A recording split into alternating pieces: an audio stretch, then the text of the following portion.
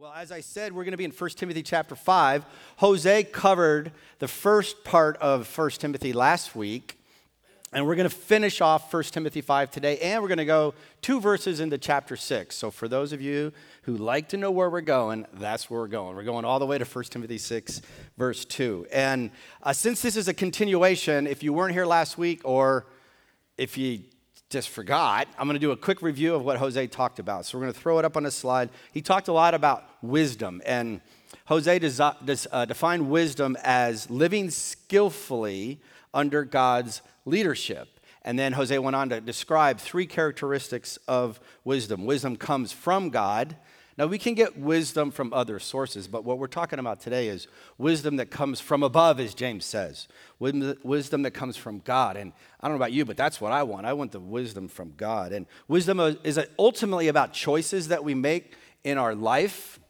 And then finally, wisdom is learned. So Jose outlined that. If you missed it, go listen to it. The other thing Jose said last week is, if you don't know much about biblical wisdom, go to thebibleproject.com. You got to add the THE, thebibleproject.com. And they have some theme videos on the topic of wisdom out of 3 books in the Bible, and it's really good. So go listen to those today if you haven't. After outlining wisdom, Jose went on to talk some specifics about wisdom. And last week was mostly about wisdom in relationships, people relationships, real world relationships. And that's going to continue this week. We're going to talk about wisdom in relationships. And I just want to be super transparent with you guys. Originally, when Jose had me on this teaching schedule for today, we were a little farther ahead, so I was going to talk about giving in 1 Timothy 6. And it's actually a topic I love to talk about because I think in America we don't understand the joy of giving. But then there was a little change, so now I find myself, he texts me and says, now you're going to be covering 1 Timothy 5, 17 through that. And I went, oh, great. And then I read them and went, oh, no. Because it's all about elders and slaves. Like, what's that got to do with the 21st century? But I've come from going, oh, no, to super pumped and super excited because there's some incredibly deep principles for us today in this passage. And my job today is to try to make something that might not seem relevant. So let's go. 1 Timothy, by the way, is about honoring people and serving people. And I'm going to start with a story from my life way back. 1979, I was a freshman at college. And I know as soon as someone says 1979 freshman in college, some of you doing the math. How old is this dude? 58, okay, I'll just help you out. I'm 58, turning 59 this year. I had a young birthday, so I was a freshman in college at the age of 17, which, frankly, I wouldn't recommend. But I was a freshman at the Air Force Academy, and let's face it, it's a weird place to go to school. It's a military school. And at the Air Force Academy, there's classes. The seniors are called first-classmen, and then second, third, and then the freshmen are called fourth-classmen. There's another name for freshmen at the Air Force Academy, and they're called doolies. And doolies comes from the Greek, actually. It means slave.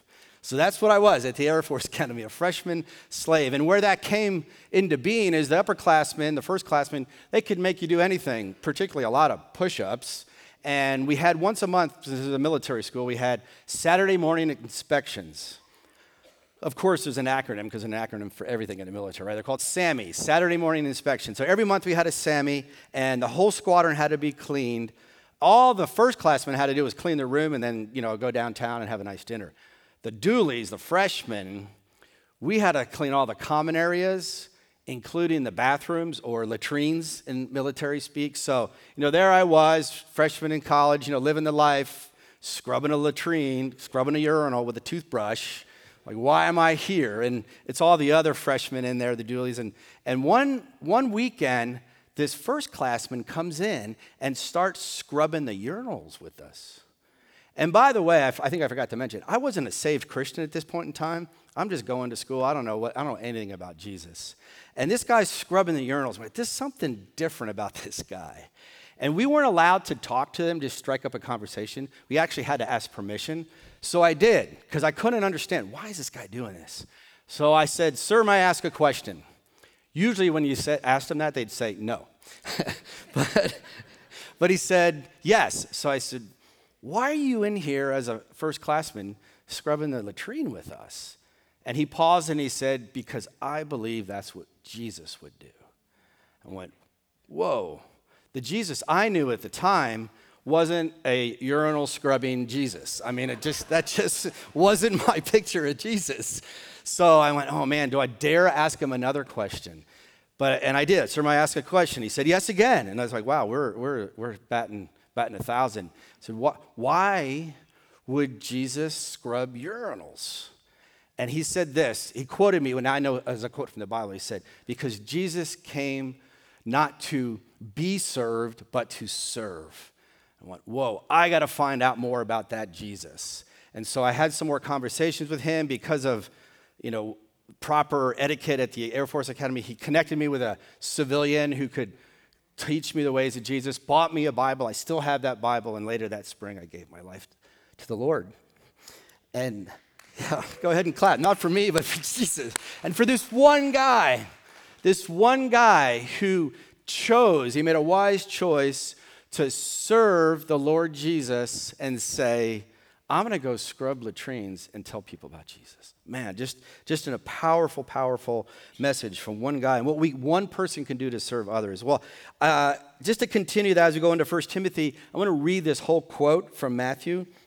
It'll be up on the screen, so you need to turn it to it in your Bibles, but it's Matthew 20, starting in verse 25. It says this, Jesus called them together and said, so Jesus is talking to his disciples, you know that the rulers of the Gentiles lord it over them, and their high officials exercise authority over them. Not so with you, Jesus says to his disciples. Instead, whoever wants to become great among you must be your servant, and whoever wants to be first must be your slave. Interesting language. Hold on to that thought. Just as the Son of Man did not come to be served, but to serve and to give his life as a ransom for many. Matthew 20, verse 25 and 28. So how do we summarize that passage? If you take that whole passage and kind of summarize it for today's purpose, it's pretty easy. Biblical leadership is about serving. As a leader in the church, as a leader in whatever role of life you're in this series of leadership we're doing, we're defining leadership very broadly. Whatever role you find yourself in as a leader, it's really about serving. And it's easier said than done, isn't it, right? Because sometimes serving's hard. It requires a sacrifice.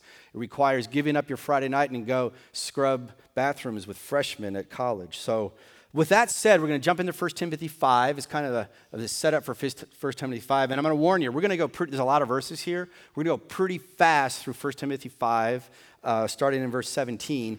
And then we'll slow down when we get to chapter 6. So you guys ready? Fired up? Get your Bibles. It's not going to be on the screen, so get your Bibles. There's too many verses. Get your Bibles, get your apps. Go to 1 Timothy 5, verse 17. All right. And I told you, this is mostly about elders, but it's going to apply to all of us in any role. 1 Timothy 5, verse 17, the elders who direct the affairs of the church well are worthy of double honor, especially those whose work is preaching and teaching. For Scripture says, do not muzzle an ox while it is treading out the grain, and the worker deserves his wages. So, elders in the church, double honor, especially those who preach and teach. It just so happens, I happen to be one of your 26 West elders. We have 6. And I'm not going to name them all, but we have 6 elders. I'm one of the 6. And so I'm an elder, and I'm obviously here preaching and teaching today. So it says right here, double honor, right? So come on, bring it on. The offering today is for me. No, just totally kidding. In fact, in our church, like a lot of churches in the 21st century, a lot of the elders don't need the money, and I'm one of those. Of our 6 elders, 4 of us are volunteers. 4 of us are unpaid.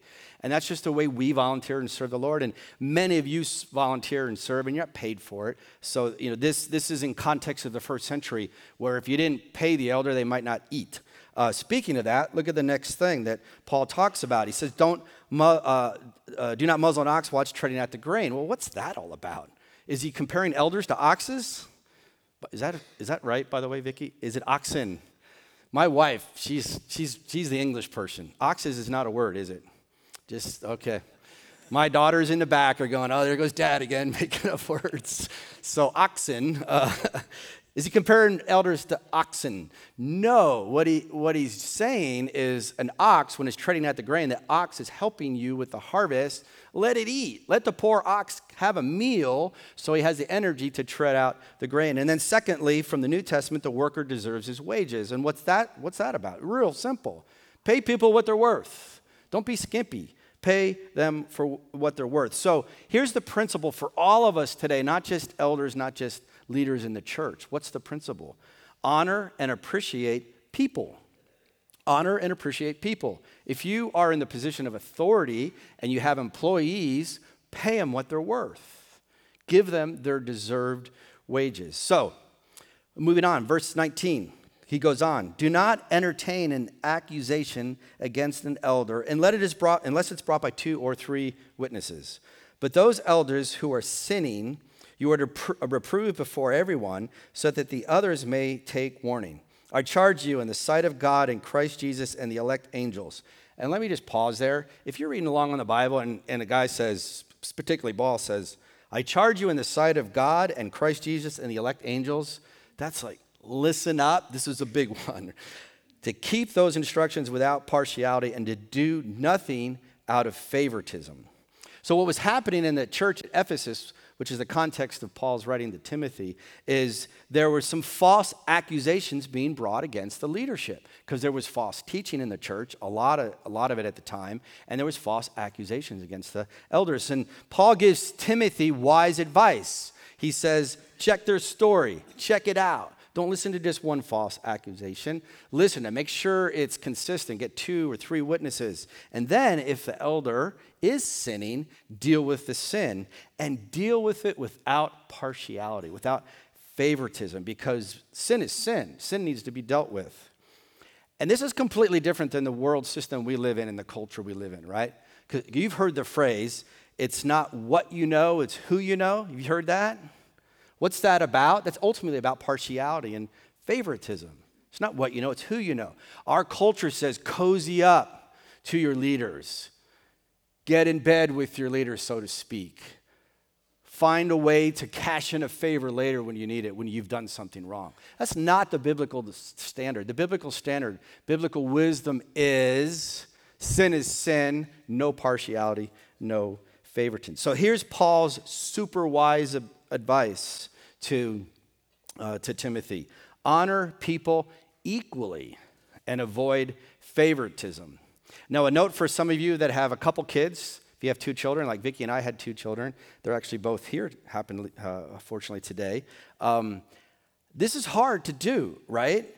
Because you have 2 kids and they're different. And note this, the Bible says treat people fairly, avoid favoritism, but it doesn't say treat them exactly the same because they might be different.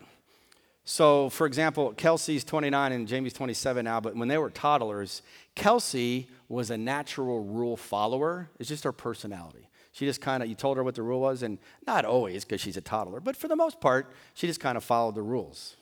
And then we had Jamie. Jamie's a natural rule questioner.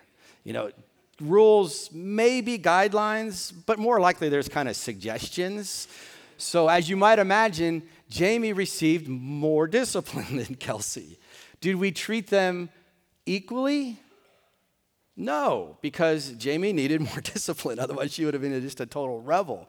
But we treated him fairly. We treated him equally, but without favoritism, but we didn't treat them the same. Do you understand what I'm saying? Okay, sometimes that happens. Now, if you're an employer or you're in a workplace, that's tough. You see that all the time. And if you're a parent, that's tough. You have to treat them equally without showing different favoritism to them. So have fun with that. My girls turned out great because we treated them fairly, in my opinion. Now they gave us grandkids, and I owe you both $10 for mentioning it. That's the going price. It used to be 5. They say we have more bills now with kids, so it's escalated. 1 Timothy 5:22. Do not be hasty in laying on the hands, and do not share in the sins of others. Keep yourself pure. Stop drinking only water and use a little wine because of your stomach and your frequent illnesses.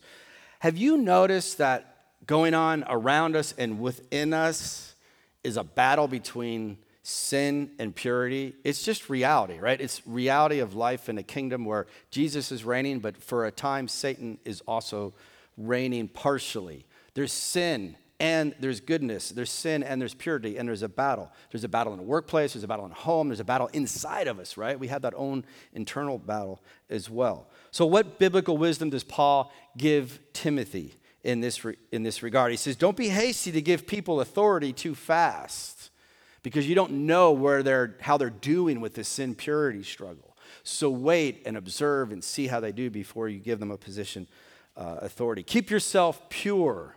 That really matters. Holiness matters no matter what our culture says. And don't get caught up in false teachings, which there was a ton of in the Ephesus church. False teachings about food and wine. See, in the first century, wine was actually used for medicinal purposes. If you had, evidently, Timothy had a really weak stomach, and I could relate to that because I do too. I mean, you guys that can eat, or gals that can eat anything, I got a cast iron stomach. Just don't say that, because the rest of us that don't, we're jealous of that, right? So Timothy was one of the ones that had a weak stomach, and this is before Tums. Did you know Tums weren't invented in 1928? And Prilosec, which is really good, I love that stuff, 1979. So we're talking modern inventions, Tums and Prilosec. So Timothy, drink a little wine. Another example of this is my lovely bride, Vicky. By the way, thank you for all of you who have been praying for her. She's doing fabulous. She's in the front row today. Woo! For those who don't know, Vicky was diagnosed with leukemia last year, got a bone marrow transplant, and she's doing great now. But she did have a pretty big relapse in December. And one of the things she had was some really bad mouth sores. And, Vicky's tough. But one Sunday afternoon, she said, I don't know what, I can't eat, I can't drink. It was that painful. And the Bone Marrow Transplant Center has a hotline that you can call. So I called for her, and I'm talking to the nurse, and she's got Vicky's records up on the computer. You could tell. She goes, oh, so it looks like you're out of oxycodone. I'll get you some more oxycodone. I go, you don't need to do that. We still have some. She goes, how much do you have left? I went, all of it. And she goes, well, why isn't Vicky taking it? Because she doesn't want to get addicted to a narcotic, because everybody's heard about, narcotics and oxycodone. It's really easy to get addicted to, and some of you probably have struggled with that, and Vicky was scared of that. So she's in all this pain, and she's not taking the oxycodone. And the nurse says, have her take the oxycodone, and then she could eat. And it's just like Paul talking to Timothy. If your stomach's that messed up, have a little bit of wine, and then you could eat. It's the same type of thing. So, by the way, health tip of the week. Thank you, OHSU. If you are on oxycodone and you're worried about getting addicted to it, the clue is when the pain goes away and you keep taking the pill, go see your doctor, because you need some help. So what's the principle here out of Timothy? Lead with wisdom by living pure and avoiding sin. Easier said than done, but live with wisdom by living pure and avoiding sin. And again, this is way different than the world we live in, right? Because what's the world we live in say? The world we live in says, do whatever it takes, win at any cost, sacrifice your integrity to win, sacrifice whatever to become whatever you want to be. And the Bible says, no, don't do that. Live pure, avoid sin, because holiness matters. Next verse is 24 and 25. I like these verses. These are kind of humorous to me. The sins of some are obvious, reaching the place of judgment ahead of them. This is the here comes trouble passage, right? Here comes someone and you go, oh, look at them. The sin's coming right in front of them. The sins of others trail behind them. Great picture. In the same way, good deeds are obvious, and even those that are not obvious cannot remain hidden forever. Remember earlier on the first slide, we said wisdom's about choices. That's what Paul's talking about here. Wisdom's about choices. All of us have choices to make every day, sin or not sin, and it's a battle. It rages. Sometimes our sins are obvious, sometimes not, but the principle, again, is pretty simple out of this passage. It's this: when we lead by serving, we do good deeds. You make choices to make good deeds. That's the bottom line, because ultimately, biblical leadership is about serving others, so we have to make choices not to sin and do good deeds. So that's chapter 5. I know that was fast. Hopefully it wasn't too fast. I hope you could follow me. Now we're going to slow down. The rest of our time will be in just these 2 verses of chapter 6. And what I love about this, and why I got so excited about this passage is in the context of the first century church in Ephesus, Paul doesn't skip the elephant in the room. And the elephant in the room was slavery, because slavery was a big part of what was going on there. In fact, I'll jump ahead just for a second, because we're sitting in a room with 3 sections. Imagine if this 1/3 of the section, of all these folks were slaves, under slavery. That's what the Ephesus church most likely looked like. It's definitely what the Roman Empire looked like. 1/3 of the people that were working under slavery. So I'm going to read these verses, and I'm going to attempt to explain how does this apply to us today in the 21st century. 1 Timothy 6, verse 1, and part of 2. All who are under the yoke of slavery, another interesting phrase which we'll get to, under the yoke of slavery, should consider their masters worthy of full respect, so that God's name and our teaching may not be slandered. Those who have been believing masters should not show them disrespect just because they are fellow believers. Instead, they should serve them even better because their masters are dear to them as fellow believers and are devoted to the welfare of their slaves. So when I mention the word slavery, just the word, I don't know about you, but it kind of brings up an emotional response, because we think back to American history and the slavery in America that was an abomination that led to the Civil War and a big black mark on the history of America. And years ago, I was in a Starbucks meeting with a guy, and we were doing a Bible study. I don't remember what passage we were talking about, but as we're talking, I see this guy like at the table next to you, which isn't that far away at Starbucks, right? You can hear everything we're saying and we're talking, and I notice he's looking at us, and he doesn't appear too happy, and he happened to be African American and about a 30-year-old guy, and he's just by himself. And as my friend got up and left, he looked at me and said, "I don't know how you could read the Bible." And it was very confrontational. I went, I don't know what to say to that. So I just asked him a question. I said, "Why is that?" And he said, "Because the Bible condones slavery." And I go, "Well, actually not. It talks a lot about slavery, but it doesn't condone slavery." So I'm going to share with you some stuff that I learned about slavery. Some of it I knew enough to tell him then, but I was so convicted because I didn't feel like I had a good answer. I went and studied slavery, and slavery is mentioned in the New Testament about 60 times.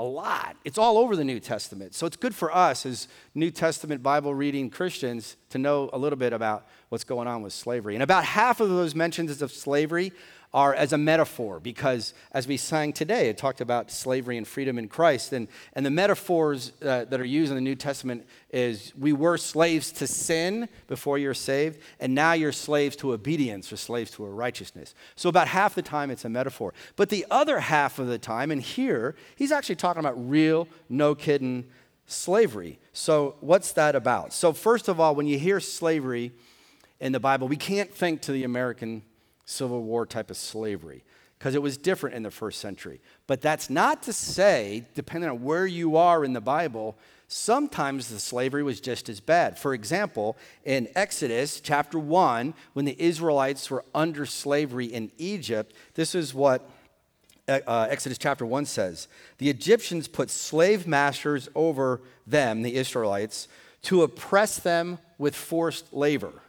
And I don't know about you, but oppress them with forced labor, that's bad. That's really bad. It's horribly wrong, just like American history slavery. You go towards the end of the Bible, almost the very end, in Revelation chapter 18, there's a description of the end times. And once again, we see horrific slavery, because in a passage in chapter 18 of Revelation, there's this description of the cargo on the merchant ships, and a bunch of cargo listed. And on the list is human beings sold into slavery, listed as cargo on a ship. That is an abomination. There's no place in the kingdom of Jesus for that, for sure. But in the first century, in the time of this letter, slavery was a common, hear that, it was a common form of employment. About 1/3 of the Roman Empire was employed as slaves. But it was still wrong. Do not miss that. You don't have to turn there, but if you went back to the first part of 1 Timothy chapter 1, Paul, as he's talking to Timothy about sin, he has this long list of sins. And it's a long, depressing list. And I'm going to read it to you, not to depress you, but to show you that slavery is on that list. Here's the list of sins in 1 Timothy chapter 1. Lawbreakers, rebels, ungodly, sinful, unholy, irreligious, murderers, sexually immoral, and here it is, slave traders, liars, perjurers, and here's the catch-all, whatever else is contrary to the sound doctrine that conforms to the gospel. Is slavery contrary to the sound doctrine that conforms to the gospel? Absolutely. But does slavery exist in the church of Ephesus? Absolutely. Jump forward to the 21st century. Do we live in a culture that has things going on around us that don't conform to the gospel? Absolutely. Some of you going, yeah, I work at one. And I'm not joking. That's true, right? Some of you work at places that are incredibly unholy and unhealthy and full of liars and irreligious and hopefully not murderers, but who knows? A little bit more about first century slavery, just so you can get the context of what Paul is saying. In the first century, slavery is not racially motivated for the most part. Again, I said some people actually chose to be slaves because they didn't have all the welfare society type stuff that we have. So they didn't have soup kitchens. They didn't have government help. You sometimes chose to sign on to slavery because you wanted to eat. You wanted to be able to provide for your family. The only way you could do it is to be a slave. Interestingly, slavery wasn't as bad. It's wrong, but it wasn't as bad as some other period of times because slaves could get an education. They could work their way to freedom after a time of service. So in that regard, it's kind of like indentured servitude. And our biggest parallel in today's culture is like the military. You could sign up for 4 years, and after 4 years, you can choose to sign up again or not, just like slaves in the first century. So it's kind of similar to that. And slaves had some rights. Like if you were a Jewish slave, you had the right to celebrate festivals and take a Sabbath. But don't miss this. The Bible does not condone slavery. It doesn't conform to the gospel. But this is what I love about Paul. He's real. He's practical. Even though he doesn't condone slavery, he says, a third of you are in slavery. How do you live? How do you live? And brothers and sisters, friends here, this is our challenge today. How do we live in a world full of evil and sin? How do we live in our culture when everything around us, in an increasing amount it seems, is contrary to the gospel? Some of you, when I read that list, you said, I get that because I've got that tomorrow. So hopefully Paul's answer is going to help you, but I'm going to warn you, Paul's answer is shocking. What is Paul's answer? Next part of 1 Timothy 6, verse 1. He says, to the slaves, he says, consider your master worthy of full respect. And I'm sure most of those slaves went, are you nuts? I'm in slavery. I'm in bondage. And you're telling me to respect my master fully? We're talking about honoring and serving people. And now, Paul, you're telling me to honor my master?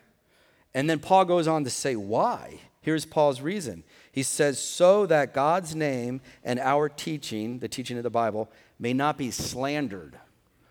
Whoa. What Paul's saying here is you live in an evil world, you live in an evil system, and you have a higher calling.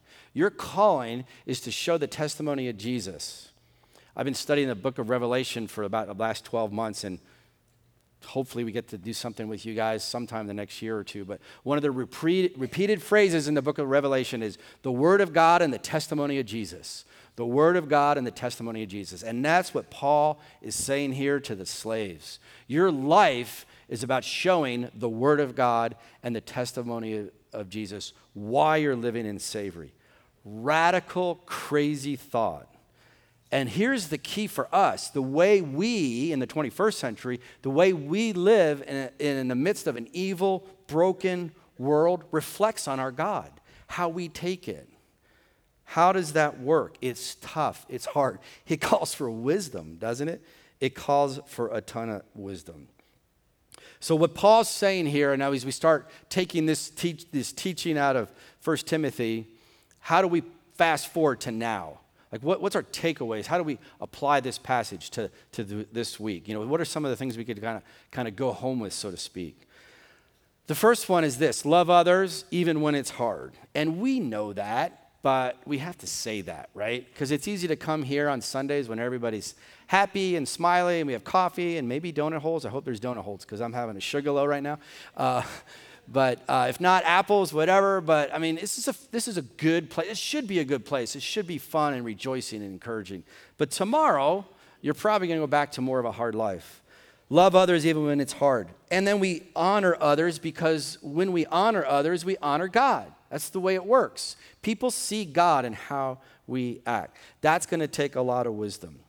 When Paul addresses the slaves, he says it this way. He says, those who are under the yoke of slavery.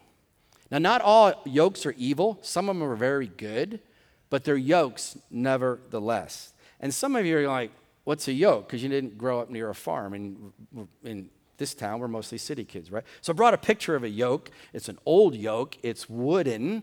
And that's probably something what a yoke would look like in the first century. And typically, 2 oxen. Is that right, Vicki? 2 oxen. I got a thumbs up. 2 oxen. It's not ox I know that.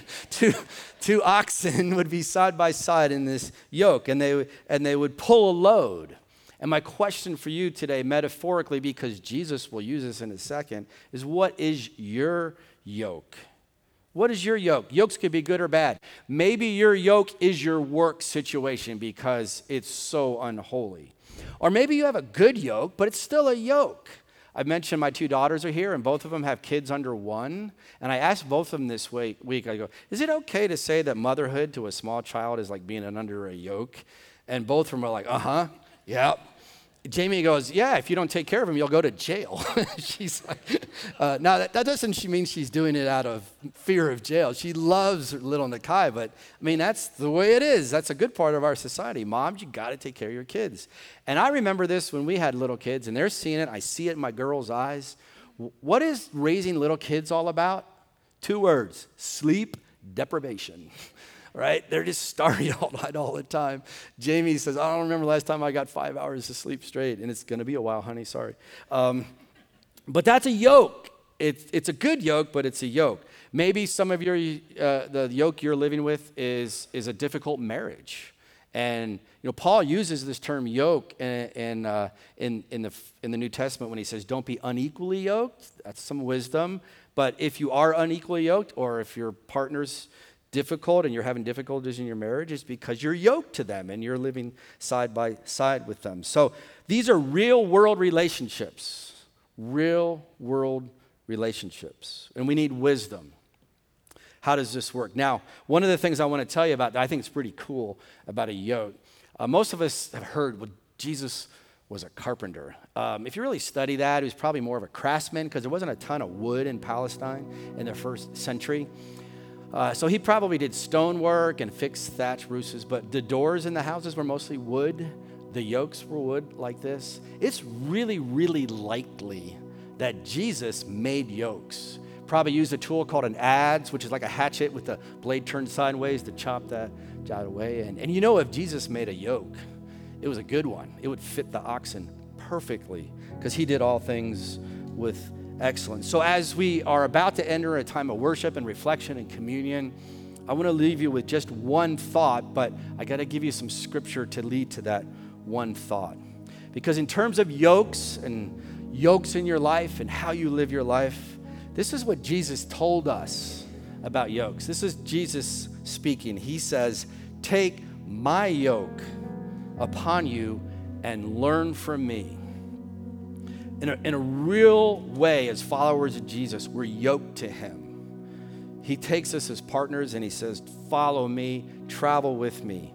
You're yoked to Jesus. And who better to learn from than Jesus, right? If we want biblical wisdom, we go to Jesus. And there's more good news about this. Jesus says, my yoke is easy and my burden is light. That's probably a whole lot different than some of your other yokes in your life that are difficult and challenging and hard, because you live in a world that's broken and has sin and evil. But Jesus, there's no evil, there's no sin. It's all purity, it's all goodness, it's all light. There's no darkness in him whatsoever. Who doesn't want to be yoked to that, right? That is really cool. And when he says my yoke is easy and my burden is light, it's because he's fashioned the yoke for you. See, when an ox carries a load under a yoke, there could be chafing and sores if the yoke doesn't fit right. But if that yoke fits just perfectly on the oxen, the load is easier. It's easier to carry. And that's what Jesus is saying. My yoke is easy and my burden is light. And don't miss this. He's not going to remove your other yokes. That comes in paradise later when you go to be with Jesus in the new eternity. You'll keep your other yokes, but why not take on the yoke of Jesus, which is light and easy? And because this yoke fits you perfectly, because you were made for God, by God, Jesus promises this one last thing. He says, come to me, all of you who are weary and burdened, and I will give you rest. And I don't know about you, but that verse in my life, there's many times I go to this and go, Jesus, I just need help. I need your rest. And he says, take my yoke upon you. So one last slide, one last phrase for you to take home this week. And it's this. How do we respond to this? Simply make time for Jesus. Make time for Jesus. It's 2019. Yesterday was Quitter's Day, January 12th. You know about Quitter's Day? I read about that yesterday. That's when most people give up on their New Year's resolutions. Okay, January 13th. Well, the pressure's off. You're already. So don't quit on Jesus. I could promise you this. However much time you make for Jesus this year, that's how your year is going to go. If we come back here December 31st, 2019, the people that are going to have good years are the people who made time for Jesus. The people that have hard years are the ones who just didn't have time for Jesus. So whatever it takes, Bible reading plan, calendar, whatever, I'm not going to give you any of those tips because all of you are different, all you have different schedules, all of you have different ways of making time for Jesus. But here's your check. Just look last 7 days. How much time did you make for Jesus the last 7 days? And if it wasn't enough, change. Do something different. Make time for Jesus this week, this year, and he will give you rest. Let's all stand and pray together. Lord, thank you for this somewhat unique passage about biblical leadership with elders and slaves. Lord, I pray that my brothers and sisters can internalize your message to them. Lord, I pray from the Holy Spirit that you gave them ideas and tips about how to make more time for Jesus. As we worship now, as we take communion, Lord, I pray that each and every person can think about what it is in their lives, what space do they need to free up to make time for Jesus? Because you are the kingdom of goodness. You are the kingdom of light. We want to be slaves to obedience and righteousness, not slaves to sin. And we know we cannot do that without being properly yoked. Lord, help us to pray for one another and pray for each other every single day. In Jesus' name, amen. As we worship, if you want to slip out and go to the prayer room, go through that door right there. If you need some help with what I just talked about, there's some people that love Jesus in there that are ready to love on you. Let's sing and pray.